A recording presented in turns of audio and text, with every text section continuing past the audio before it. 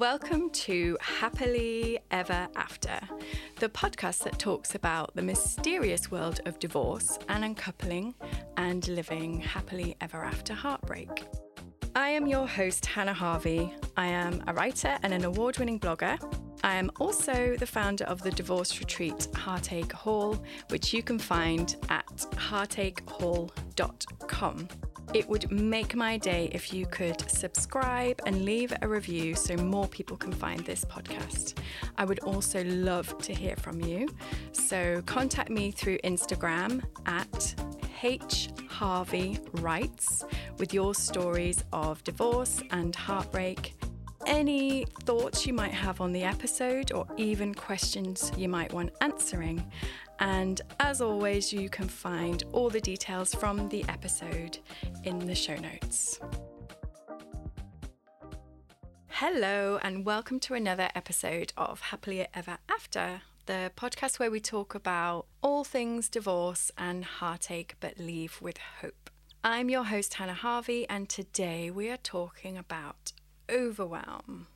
So, the average divorce takes about 2 years. I know, right? What the fuck?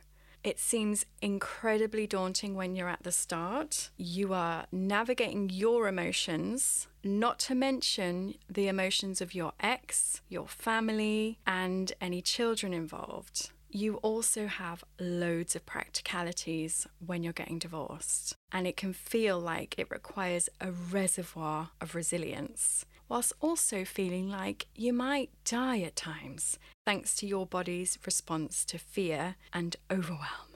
But I'm here to tell you that there is hope, and if I can do it, so can you. And I wanted to share something today that really helped me to reframe my own abilities and how I responded to overwhelm. In the early days of your divorce, overwhelm is a hugely common feeling.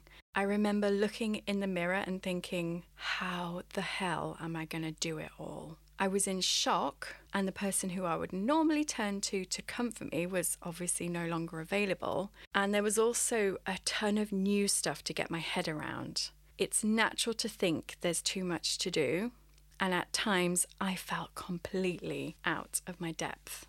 I would get that telltale feeling of panic. You know, when you stamp on the brakes in your car and then your arms and your legs go to jelly? It could be like that, but it could also be like a sickness in the pit of my stomach or a tightening across my chest. And I've even felt it inside my brain and across my face, like a weird prickling, tightening feeling. And just so you know, however you feel is completely normal, and it's your body's response to fear. That kind of fight or flight feeling. Now, after the breakdown of my marriage, my fight-flight response was firmly set into flight. It wasn't working, it wasn't fair on either of us, nor our children, but that didn't make it any easier. The combination of guilt I felt around splitting up our family with all the new responsibilities I had to take on felt immense. I was definitely the one who was going to move out because I needed to guarantee that I had my own private space.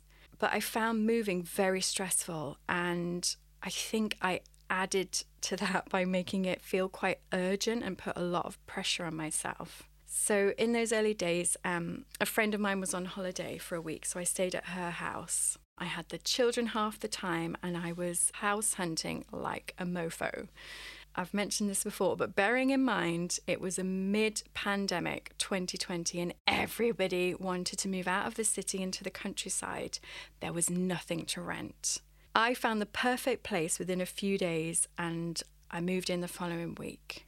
However, I'd managed all that stuff, I was okay, but I hadn't paid a bill in years. So that's when the fun really began, and I was in overwhelm. My friend Natalie came over for a yoga session. We were bubbling together at the time, and she found me in a mess on the floor worrying about broadband. I just felt like I didn't know what to do first. So she wrote me a list of all the bills I had to pay and how to get the best deals. Now that is true friendship. So this is what I refer to as my bills moment.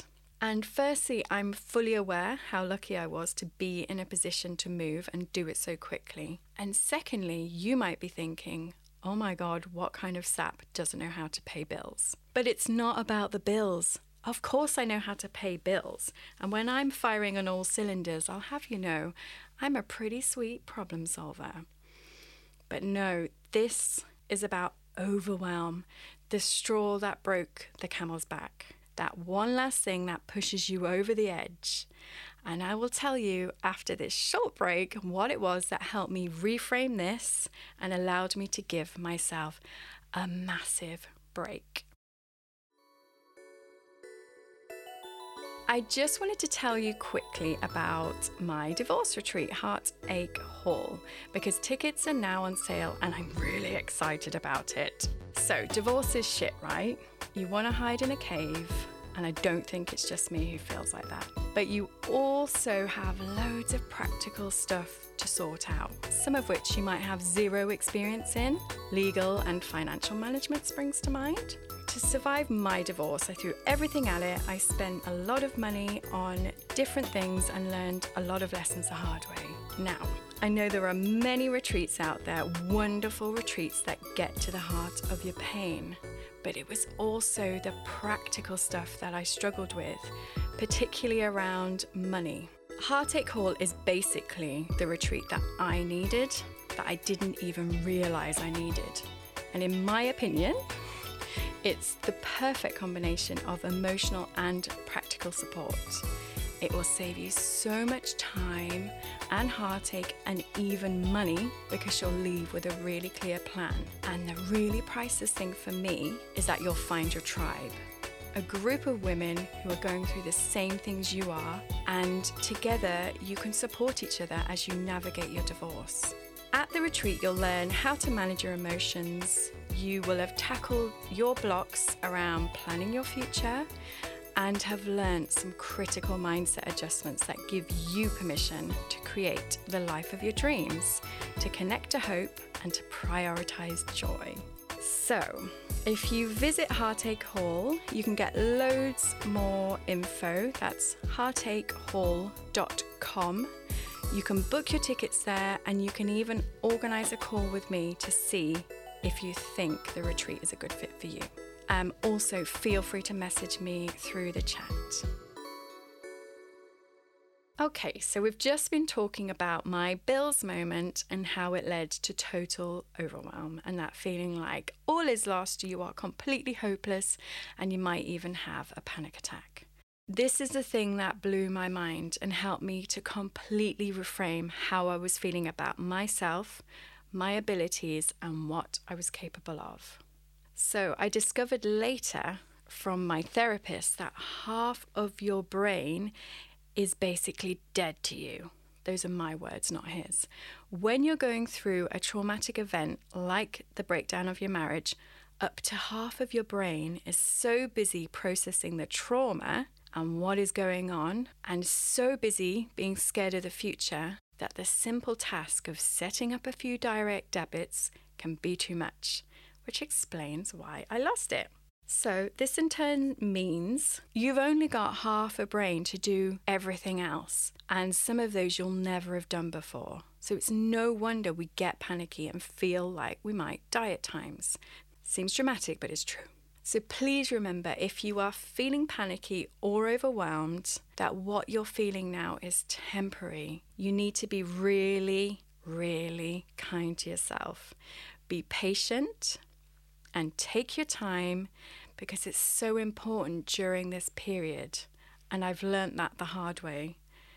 I actually think it took me longer to recover because I was so gung-ho in those early weeks and months. So take your time to recover, go slow, and feel what you really feel. Your body will thank you for it. Your bills moment may come in the form of something entirely different, but if it does, just think of me lying on the floor in a mess and go, oh, I'm having a bills moment. You can call a friend or your parents or whoever you feel safe speaking to and say the following: hi, I'm freaking out about XYZ. Can you please talk to me like a 2-year-old explain what I need to do in simple steps, and tell me everything is going to be okay. Please and thank you. All right, gorgeous, you've got this. Have a great week, and I'll see you next week for another episode of the Happily Ever After podcast with me, Hannah Harvey. Don't forget to review and subscribe, and if you've got a friend who might enjoy it, please do recommend they listen too. You can get in touch with me via Instagram at hharveywrites or via my website hannahharvey.com, and I'd love to hear from you and any thoughts you have about this week's episode. See you next week.